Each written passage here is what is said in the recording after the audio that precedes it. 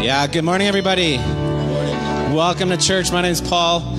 It's exciting to see all of you. If you're new to the church, we want to get connected with you. So there should be a card in front of you. Fill that out. If you're new online, just post in the chat. Say, hey, I'm here, and we want to connect with you. So it's good to see all the new faces. All the regulars, it's good to see your beautiful faces as well. Welcome to church. Hallelujah. Yeah, so many things going on. Those are some great moments in the worship, and so much clarity coming. I was struck by these words. I can't even remember the name of the song, but we were singing these words, and this is what it says. It says, "You're more real than the ground I'm standing on. You're more real than the wind in my lungs." I feel like God wants to bring an impartation today. Clarity, vision, spiritual vision is something that's given. All right? I mean, the Bible says we see through a glass darkly, but not everybody sees as darkly as others.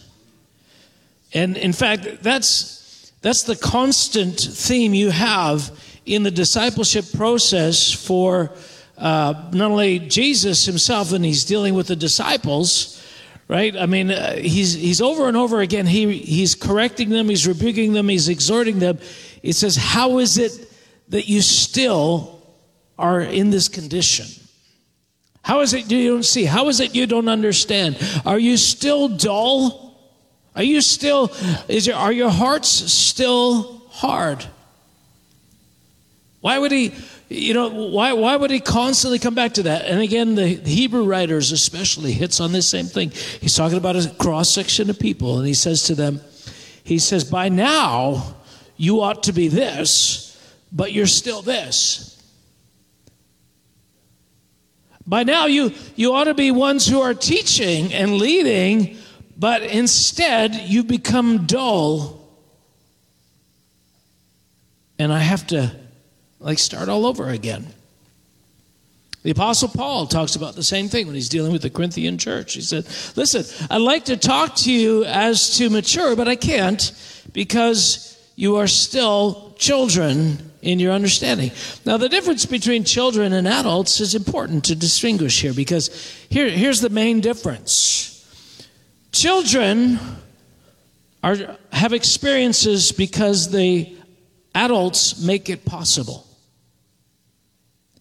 Kids go to the beach, kids have sleepovers, kids get to the mall, kids go to camp, right? Because somebody else facilitates that. That's one of the key differences between spiritual children and spiritual mature people, is that some people know how it works and they go there on purpose. Others, things happen to them. And when things happen to you, they're occasional. And you don't know the conditions under which this one thing will transpire one moment and not in another. It's like, I don't know how this works. I guess God's ways are mysterious. They are, if you're looking through a glass darkly or not at all. But the whole objective that God has is that this will get clearer and clearer and clearer and clearer, so that what used to happen by accident now happens on purpose. And I've illustrated this umpteen numbers of ways over the last 20 years here in this house. And if you go back and you listen, you can see that, he's talked about this before. Yes, he has. Because throughout the scripture, the same things are repeated again and again and again. So last night I was awakened at about 3 hours after I went to sleep, which was unfortunate.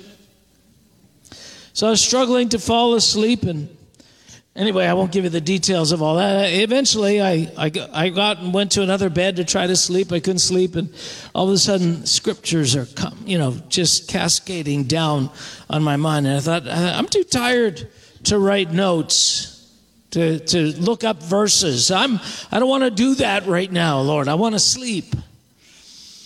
But I couldn't get away from it, so I got up in the middle of the night and I started to write down these verses, and there's far too many of them to cover in a morning, but we're going to try. Well, we'll see. I want to say this again. You know what? Read the Bible. Gosh, read it. I had this theme. I started in the Old Testament. I was in the Gospels. And I thought I had, a good summation of scriptures around this theme that I'm going to touch this morning. And then this morning in my Bible reading, I began to read in Philippians. And as I'm reading in Philippians, I thought, the whole flippin' book is about this thing. The whole Philippian book is about this amazing offering that God has for us. And it begins with seeing. God wants you to see. God's not purposely hiding things from you so you don't see. Anything He has hid for the purpose of you discovering it. Why? Because there's something being done in the discovery process. I was watching an episode of a show, and let me just, I'm jumping all over the place now, so we'll see if we can get to the sequence that I've thought I might get to. But I was watching a show, a legal show the other week, and in this legal show there was a guy who was in charge of all the interns. And the interns didn't like him, and he was quite hard on them. But this rumor was getting around amongst the interns that they were doing all this guy's work for him. And so he's talking to one of the other lawyers, and he says, "What? Really? They think that? You're the hardest working lawyer I've ever seen." It's like that's crazy that they would even think this. And he said, "Yeah, you're right." So anyway, the next day, the interns come in for work, and this lawyer walks down the aisles of all their little desks, and he's throwing files on each of their desks, and he said, "This is this brief, and this is this thing."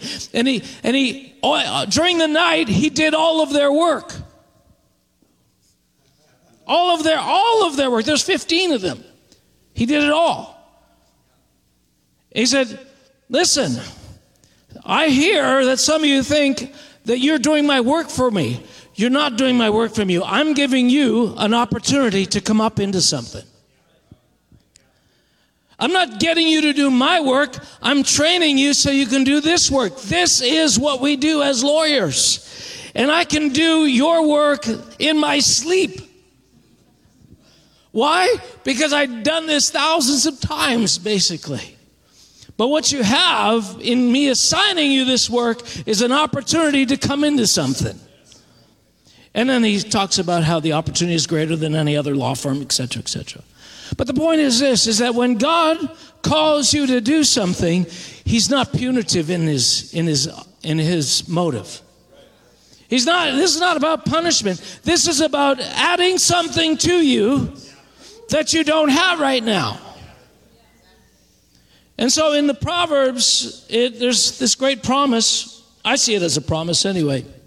Let me see, it's probably way down the line in my verses here, but Proverbs 25:2, it says, "It is the glory of God to conceal a matter, but the glory of kings to search out a matter." And he might have been talking about actual kings at the time, but I think it's fair that we apply that to you, because spiritually it applies to you. And this is the point, is we're called to be kings and priests. And God is saying, "Listen, I've concealed some things, not because I don't want you to see them, but in discovering them, something in you will change." In the journey of you digging for, groping in the ground, seeking for, losing your dignity, losing your comfort, losing your unwillingness, applying yourself to something, not only will you find the treasure, but something in you will change so that you can steward that treasure. And so if I'm calling you to seek me, it's not because I'm so egotistical that I want, this this parade of people all around me so I can feel important. I don't need you to feel important. You need me to feel important. And so I want to talk about, I want to talk about treasure today. I want to talk about impartation today. I want to talk about the concept of seeking and finding. There's a lesson here in pursuit. Now, we already do that. We already pursue. The question is, are we pursuing what's worth being pursued? We're all longing for something. We're all looking for something. We're all wanting something more. But there's a distraction where we're looking for the wrong things. We're being pulled into this present world, and we're more mindful of the things of this world. In fact, when you go to some of these passages where he's talking about those that are dull and those that are spiritual, it really is about which world are you focused on? I mean, when the Apostle Paul is talking about himself in 2 Corinthians, he says, well, we look not at the things which are seen, but at the things which are not seen. He's talking about our citizenship being in heaven. He's talking about our orientation, that we're meant to be oriented around this world, this invisible world. Now, again, this morning during the worship, I was just feeling that sense of responsibility. Why is it that God is calling you to seek? Because he wants you to find. You can enjoy a certain administration of the Spirit of God that's brought because of the body, and that's great, and sometimes we just need that. But at some point, God wants you to be a part of the solution, because there is a light that's beginning to shine that the Apostle John talked about 2,000 years ago. He said the true light is already shining. And it's getting brighter and brighter and brighter until the full day. We are in the brightest day history has ever seen. So don't believe the lie that this is a darker day than yesterday. There's no such thing as darker days for us. They're brighter and brighter. What's happening? It's evil is being exposed for the evil that it is. And so when it looks like there's a resurgence of evil, there's not a resurgence of evil. There's a dramatic demonstration that this is evil. Right? I mean, the confusion around the human existence is such that when the Nazis were rising in Germany, the Nazis were rising in Italy. There was a Nazi party, a political movement in England. Well, what? Really? How could that be? Because it wasn't clear who were the bad guys. It wasn't clear who were the ones that were nurturing evil.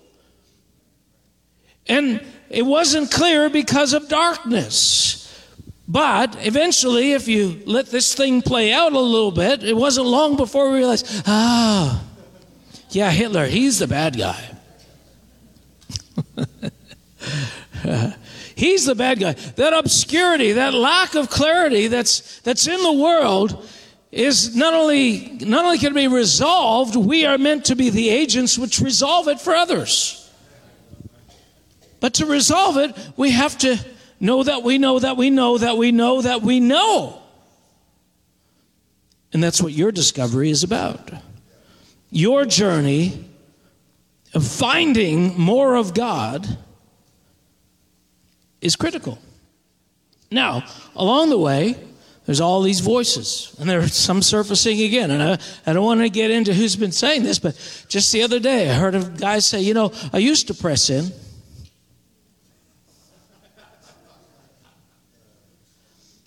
And I'm not going to get into what that represented, but there's a scene in Forrest Gump, and his Captain Lieutenant Dang.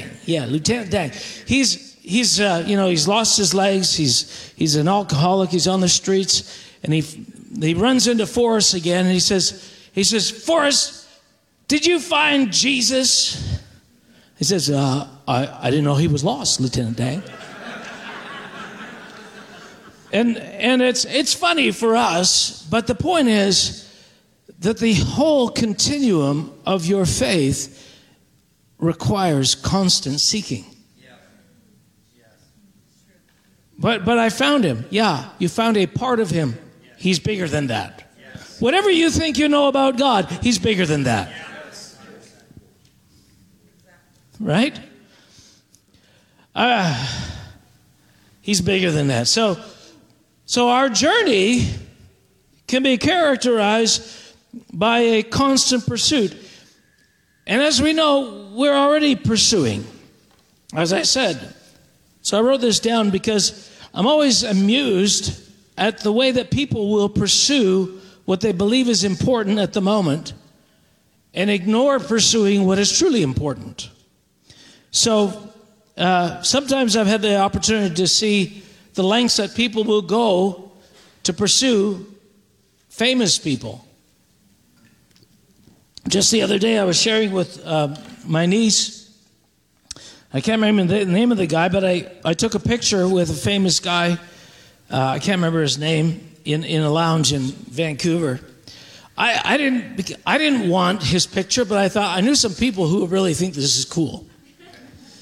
What's that guy's name? Anyway, it's the guy in Argo that William H. Macy. That's him. Yeah, William H. Macy. Anyway.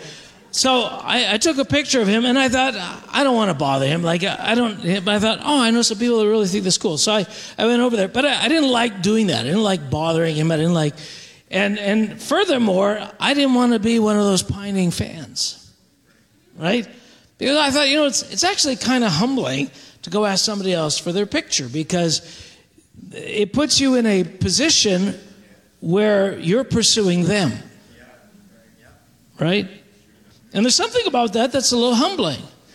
And so I thought, well, I don't want to be one of those doting idiot fans. It's really what I didn't want to be. And yet, it'd be kind of cool. I know some people who would like this. So I bit my lip and kind of went and did it. But that's the point. I want you to think about that. I had to subjugate something to go and pursue him. And it was uncomfortable. And I didn't have hardly enough reasons to do it,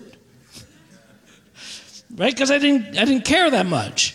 I was in another lounge one time, and I saw not Gordon Ramsay, but Bobby Flay, and all the people were getting their pictures taken with him. He's a famous cook, chef, something.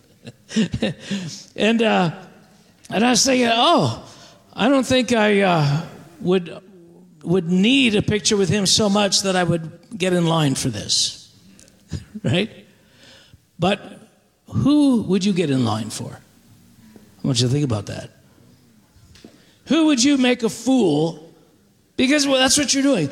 Who would you subjugate yourself in order to get a picture, or to be seen with, or to have dinner with, or walk into a room with, or to be considered a friend of? Now, if we started canvassing the room, right, there might be some people in some spheres of life, like I'm not a mechanic guy, I'm not a car guy. You might know some car racing guy, right, Henry? Henry's not even here. He follows those car races. I can't even remember the name of it. It's not Grand Prix, it's the other one. Oh, somebody knows, right? I mean, if I saw one of those guys, I wouldn't even recognize them. Just the other day, I was in a golf tournament, and we come up to the wrong hole, and there was some Oiler hockey players and the coach there getting in. Somebody says, "Well, I wish I was on that team." What team? Like, who was there? Like, didn't you know who that was? No, I didn't. Never noticed, never cared, didn't bother me. I didn't think I missed a lot. So we do pursue. We are willing to lay down our dignity to get certain things. The question is, are we willing to do it for God? Or is God so obscure? Is his presence so veiled? Is the reward of seeking him so minimal in our minds and hearts that we can't bring ourselves to do anything significant in humbling ourselves to have more of him. So here's what it takes. In order to seek God, in the same way you have to seek a celebrity, you have to value what it is you're going to get. And you have to value it more than the cost that you're going to have to pay. And if the cost you're going to have to pay is greater than the value you're getting at it, you don't seek. Well, it's the same whether it's a famous actor, hockey player, or some NASCAR driver, as it is in the kingdom of heaven. How much do we really want more of God? And the point is this, and this is the reality of the scripture, is that there's a power at work that subdues our eagerness, that subdues our sense of the importance of a greater encounter. It causes us to be dull, it causes us to be deaf, it causes our hearts to be hard, such that we can't. That's just too humiliating. What, you want me to dance? What, you want me to shout? What, you want me to lift my hand? What, you want me to come to the front? I might be visible. I don't want to get on camera. I mean, think about it.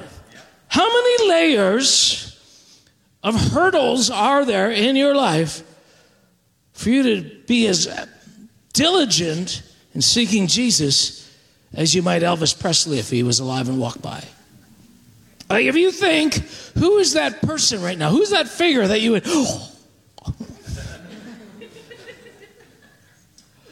you know, what lengths would you go to get a snapshot or a moment? Or, man, to be their friend. Oh, well, then I got to show all my friends that I'm their friend. The point is there are many centers. There are many power centers. There are many things that we're drawn to. But what the scripture is promising, all of these competing centers of the universe are going to be done away. All of these potential important pinnacle moments that you could have with another human being are nothing compared to what is being offered to you. Do you see what's being offered to you? That's the question. How clear is it? The reason we come here on Sundays is so it can get clearer. The reason we come to a prayer meeting is so it can get clearer, not to check a box to say, I don't have to feel guilty this week. I went to church. It's not the purpose of church. We don't go to church so we can say, I went to church. We go to church to seek him. Now, I don't want to talk too much about the impartation, but this is the reality. That your senses can be awakened to perceive him in a more acute way. But here's the challenge. I hear music on the wall over there. Can somebody go over there and close the door or something? It's very distracting. We got 3 people going. I lost my train of thought. So, thank you, Lord.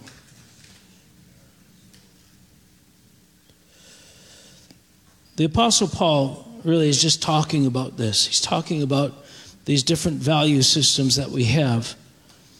And so in Philippians chapter 3, verse 7 to 11, this is what he says. Listen to this. What things were gained to me, these I have counted loss for Christ. In other words, I used to be oriented around these particular objectives. I wanted to be important in the system of Judaism. I did whatever it took to rise in the ranks, to be esteemed by those who seemed to be something in the structure of this system. I used to do that. That used to be me. But all these things, all the promise, all the accolades, all the different, the tassels I might get, the little new hat, whatever it is in that system that would bring me some kind of reward, some kind of higher level of respect, I just don't value it anymore. How did you get there, Paul? How did you get there? How did you get so you didn't care about that anymore? I saw that it was worthless. I began to perceive something else as more worthy of the pursuit of my heart. Something else began to be worth humbling myself, making myself more undignified even than I ever did before, because I knew, that I could have it, and I knew that this was the path. So I want to say to you right now, do you understand what it is God is offering, and do you understand the path? Because if you do, you'll be able to start to talk the same way Paul talked. He said, I used to really give myself to try to be this kind of person, to be perceived this way, but I realized, no, I want Jesus more than anything else. And we could say that. It's easy to say that. But he goes on and he says, yet indeed, I also count all things lost for the excellence of the knowledge of Christ Jesus, my Lord. I want to paint a picture in these few words. The knowledge of Christ Jesus, my Lord. The knowledge of Jesus. Now, what does the knowledge of Jesus mean? It can mean, knowing the things that Jesus knows. But I think it's more the focus, the heart of it is knowing the treasure that is Jesus himself. We have an opportunity, and this is the reality, okay? You got all these systems. You got the Elks Club, and you can maybe one day aspire to be the vice president, the secretary of the Elks Lodge, the Sacred Water Buffalo Council, or whatever, Fred Flintstone. Right, we got all these clubs. We got all these potential ladders and they're all over the place. Every sphere of life has dozens and dozens of them. All you have to do is go to work, and you see these little, realtor of the month. Who cares to be the realtor of the month, Bedloats?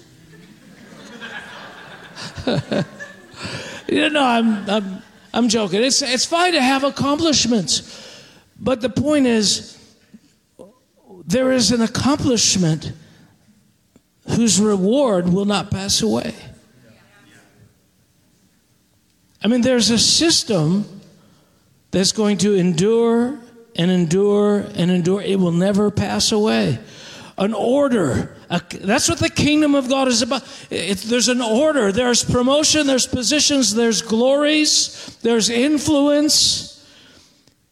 And all through eternity, we are going to be a part of that system. And the only time we have to increase our standing in it is right now. You can't increase your standing in it after you die, after Jesus returns. Everything you do now is what matters. Father, I pray today for an impartation. I pray that the vagueness of the reward system of the kingdom of God, the things that would seem so humbling, it's too high a price to pay, I'm not even sure that will get me closer to Jesus. Father, touch our hearts. So Paul he's giving his testimony really all the way through Philippians to say, I was a part of this system, I valued these things, but you know what? I've been awakened. I've been awakened. Now, the whole seeking element, we don't seem to understand, and a couple Wednesdays ago I talked about this on a Wednesday night, and I'd love to talk more specifically about what it means to seek, because I can't even say what the influence is, and I don't even want to frame up that side of the issue. But the reality is we don't really know how to pursue God. It's like we've been told that if you pursue God, that's the evidence of not having him.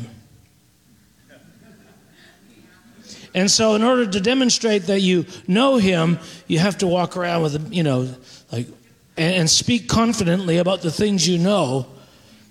But it's ridiculous, because it doesn't matter what sphere of knowledge we're talking about, whether it's mechanics, whether it's physics, whether it's mathematics, whether it's hockey. There's always something to be acquired. It's just that all of those other pursuits, there's not treasure at the end of the rainbow. This one, there's treasure at the end of the rainbow. Treasure that won't pass away. It's not here's your 25 years of service, here's your pen. Whoa. A golden pen? Well, no, it's just gold colored. 25 years for this. So there's a requirement of humility. So to that end, Jesus gives this great analogy. In Luke 18:9-14, it says, he also spoke this parable to some who trusted in themselves that they were righteous and despised others. 2 men went up to the temple to pray, one a Pharisee and the other a tax collector. The Pharisee stood and prayed thus with himself, God, I thank you that I am not like other men, extortioners, unjust adulterers, or even as this tax collector. I fast twice a week. I give tithes of all that I possess. And the tax collector, standing afar off, would not so much as raise his eyes to heaven, but beat his breasts, saying, God, be merciful to me, a sinner. I tell you, this man went down to his house justified rather than the other. For everyone who exalts himself will be humbled, and he who humbles himself will be exalted. Listen, I don't care where you are in the journey. More will require that you humble yourself, that you think more clearly about what you have and what you don't have. See, what arrogance is, it's a notion, it's an idea that we have more than we think we do. And we parade ourselves as though we do, because it's like, I don't need more. I'm a pretty good Christian. I'm kind of satisfied with my Christian life. If I died now, I'd be happy to be a master corporal in heaven. Would you? You say that now until you see the glory of the eternal kingdom. Once you see saints who shine like the morning star, you're going to wish you had paid a little more attention to that pursuit. When you walk around heaven like an LED light bulb, 10 watts, and you walk by a 1,000,000-watt believer who has to wear something to conceal the amount of light that they're pouring out because you can't even look in their general direction. Yeah, it was worth it. It was worth it. This is what Paul's saying. I have seen the value in what I'm being offered. And so I'm willing to humble myself. I'm willing to give myself. I'm willing to suffer indignities. Imagine, Paul, he was hurt, he was whipped, he was humiliated, he was tossed in prison. All of these things. And yet here we are in church on a Sunday with people who basically believe like we do. There's nobody in here persecuting, going to kill you, going to throw you in prison. But I don't know, I'm not sure if I want to dance. It's a little, I'm uncomfortable with that. I understand how uncomfortable it is. When I first became a Christian, I thought, I don't want to do it wrong. When I look back at all these things that God asked me to do, what he was undoing is my orientation around myself. Mark, you give too much thought to how you will appear if. That is the tyranny of your captivity right there. I can sum it up for you, Mark. What I'm doing is I'm taking you out of your captivity. You're so oriented around how you appear, you protect that like the Mona Lisa. How about dying? How about humbling yourself? I don't know. What's in it for me? I mean, and make no mistake about it, the reality of a promise, the reality of a reward is not evil. And to consider the reward is not selfishness. Because the nature of selfishness is doing what matters now versus doing what matters later. Selfishness, once resolved in the moment, faith is willing to put off resolve for 1,000 years or more. That's the difference. It's an orientation. It's about a kingdom that's now versus a kingdom that's invisible, also now. You just can't see it. Are you with me? There is a fire that God wants to light up inside of you that will start to diminish your sense of the price that you're paying, to start to see that what you've paid and what you're willing to pay and what you think it's costing you is nothing compared to the reward that you're going to get. And this was the revelation of Paul. He says, I'm not going to diminish the reward. I'm going to diminish the sacrifice. Self enlarges the sacrifice. Well, I'm not sure I could do that, What, you want me to give a testimony? You want me to stand up? You want me to be awkward for 3 seconds? Yes, I want you to, that awkwardness for 3 seconds, 5 seconds, or whatever it is, that is a thing inside of you that's corrupting your vision, your perspective, your life, your priorities, your value systems. It's pulling you into the earth. It's killing you. And God is saying, you got to kill it. I keep telling you, this is what I'm giving. This is what I'm giving. This is what I'm giving. It's like, yeah, I hope to get that someday. But if you're not willing to bear the price of that, and what is the price? It's more than that awkwardness, but it seems in our culture that struggle we have around not willing to feel uncomfortable is a big one. 2 Chronicles 7:14. If my people who are called by my name humble themselves and pray and seek my face and turn from their wicked ways, then I will hear from heaven and forgive their sins and heal their land. So what do they have to do? They have to seek. Have to seek. James 4:7-10. Therefore submit to God, resist the devil, and he will flee from you. Draw near to God, and he will draw near to you.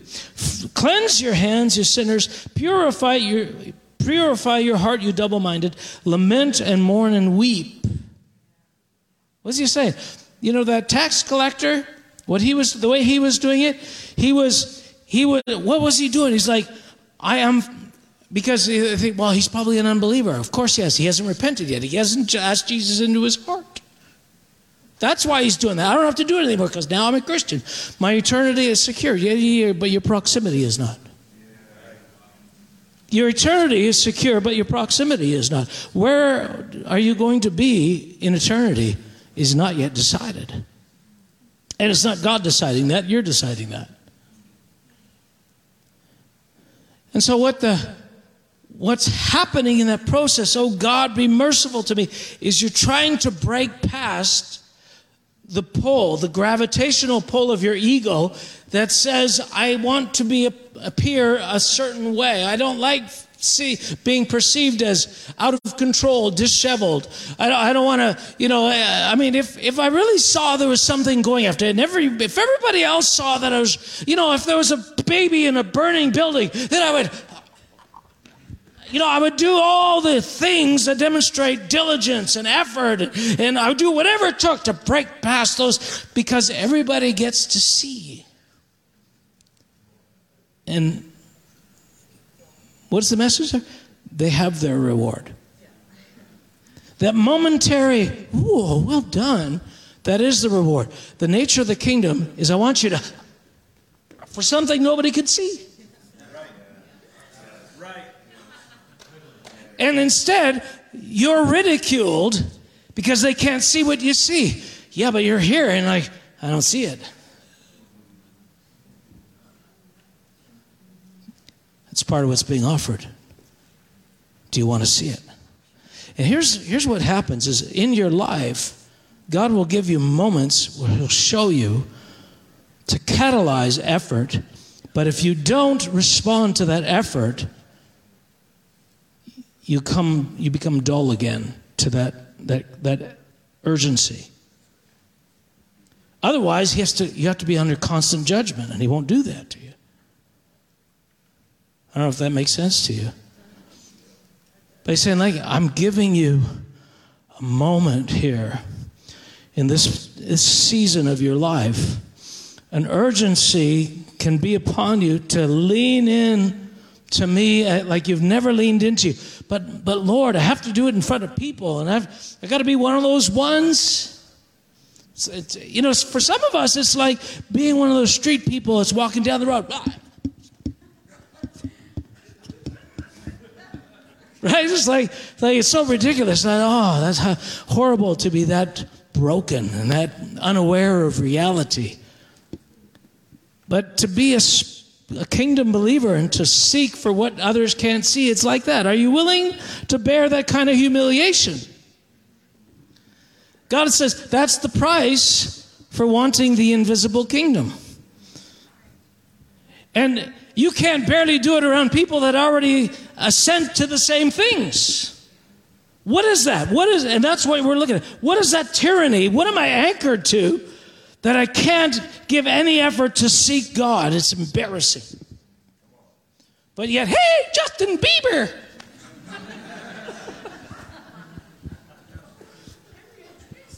I'll stand in line for 3 weeks.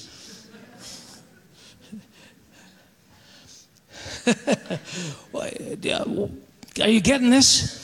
What James is talking about, he says, cleanse your hands, you sinners, purify your hearts, you double-minded. He's saying, listen, you guys are yoked to the system of the world. You can't seek God because you love the world, and the world is the thing that everybody else values. I'm giving you a value system other than that value system, but you have to break out of the tyrannical gravitational pull of the orbit of that thing to break out. God, be merciful to me. God, I want more of you. Oh, could I even want God that much to make that kind of noise? And this is not an uncommon problem. I talked about Charles Finney before he became Charles Finney that we know. He's a lawyer. He's feeling this pull of God, and he goes in the woods to seek God, but he's embarrassed that somebody might come along the path. So he's behind a log and says, oh, God! What is he wrestling with? Self-awareness. Somebody might come through that doesn't understand, and they'll misunderstand me. They'll characterize me. They'll slot me in with the street people that are walking around in delusion, mental illness. I'm not one of those. I'm saying I'm normal. I have to sell this package.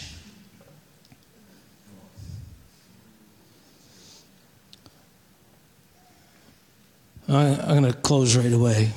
I didn't hardly get down any of this, but listen to this.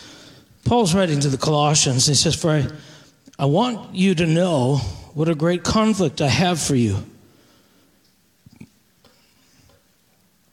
and those in Laodicea, and for as many as have not seen my face in the flesh, that their hearts may be encouraged, being knit together in love and attaining to all the full assurance of understanding. This is the heart of, you could have an assurance of understanding. You could have an understanding of the kingdom that will calm you, that will bring you peace, that will drive your disciplines in a way that the whole world would wish they had. The full understanding, and the full assurance of understanding to the knowledge of the mystery of God, both of the Father and of Christ, in whom are hidden all the treasures of wisdom and knowledge. I'm praying today for an impartation that you will realize there's gold to be had, and it's better than gold. It's better than diamonds. It's better than precious gems and rubies. In Christ are hid treasures that once you have them, they are yours. Once you enter into a spirit of revelation and understanding, when God begins to teach you His secrets, it's not just things you know in your brain that you might lose if you get Alzheimer's. There are things that become a part of your being that when you walk around in eternity in heaven, not only do you have an elevated position, but the very nature of the wisdom that you carry is evident in the light that's shining out from your being, and it'll never pass away. Do we appreciate the treasures? This is what it says in Hebrews. It's talking about faith, that faith is required for pursuing. You have to believe. You have to really, otherwise you can't get over that hurdle. You're stuck in no man's land. It's like, I don't want to be too conspicuous here with my worship. And then nothing wrong with like this, but it's the resistance that keeps you from doing anything beyond that. This is what he says. He says, God is pleased by faith because faith does something.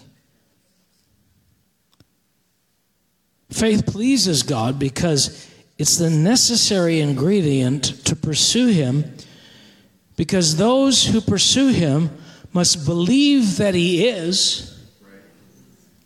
So to the degree that you know that this is treasure that can be had, you will go for it.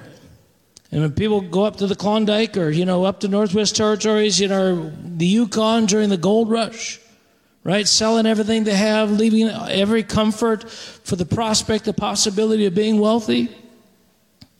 He's saying, listen, there's treasure here. You have to believe that there's treasure and that He is a rewarder of those who diligently seek Him. You know who He's saying that to? He's saying that to Hebrew believers. He's saying that to those who had become dull, those whose vision and ambitions had turned away from the glorious light and the treasures, the eternal reward of what God is offering to, if I could just be this guy, wear that special hat, have those bars on my shoulder, be called Sir. This is the tyranny of this present age. Temporary reward that's passing away, eternal reward that will not pass away. How clearly do you see this? Do you see it clear enough to do what Paul did? I consider all of this rubbish. Rubbish! For the excellence of the knowledge of Him. This is true treasure. Father, I pray today, let's stand up together. Father, I pray today that we could enter a time of seeking You, of valuing what You have to give us, that will bring us to the place where we consider no price too high of a price, no indignity too much, and that we would be able to say with the same confidence of Paul that this is not even worthy to be compared with this. So great is the offering of the eternal kingdom of God. Oh God, I want to be convinced. I want the full assurance of understanding. Father, I pray for a spirit of revelation on us here in this place, in this church, Lord, that you would create a culture, God, that is relentless, where we will be relentless in our pursuit of God.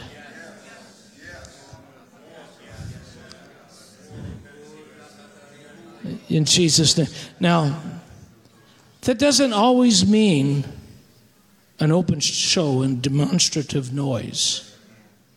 But if that's the barrier for you, then that is the price.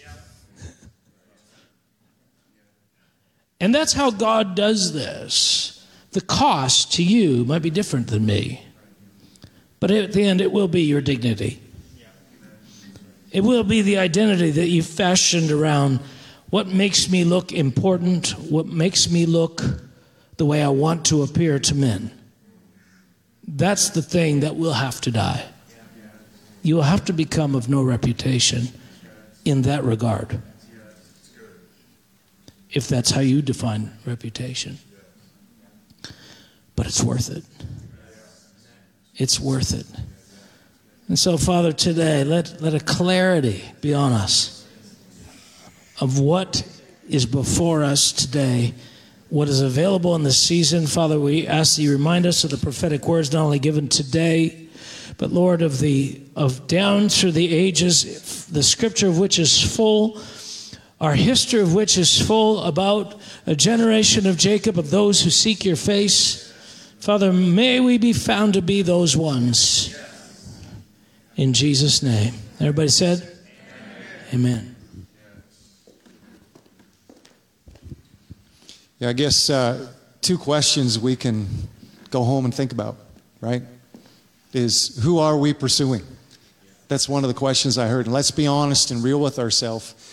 Jen and I were kind of joking, actually, and she kind of whispered over to me and she said, Captain Picard. Not Patrick Stewart, right? Captain Picard. You know, and so when Mark asked that question, I think we can think of people that we would want to pursue. But ultimately, we know who we're called to pursue. And the question is, what are we willing to do for the one we're called to pursue? And what Mark's talking about is not just our 2-hour service. This is our life. This isn't about church. He's using that as an illustration. It's our life. Everywhere we go, whatever we're doing when God speaks, are we willing to do what he asks us to do, regardless of what it looks like? It's a great question. Amen. It's a good challenge. Because ultimately, this is what we're called to. Right? Bringing the kingdom of heaven in every sphere that we go. It's going to require us taking leaps of faith. Amen. So, Father, I just pray a blessing on everybody in this house today. Father, again, wherever they're at, I pray that you would touch them. If certain ones need to be healed, if certain ones need a breakthrough, God, we pray that that would take place. But Father, today we make a commitment, and our commitment is this. We choose to pursue you. And Father, we're going to go above and beyond that. When you speak, we will respond. So Father, I just pray faith would fall upon each one of us in this house today. In Jesus' name, amen. Be blessed, be encouraged.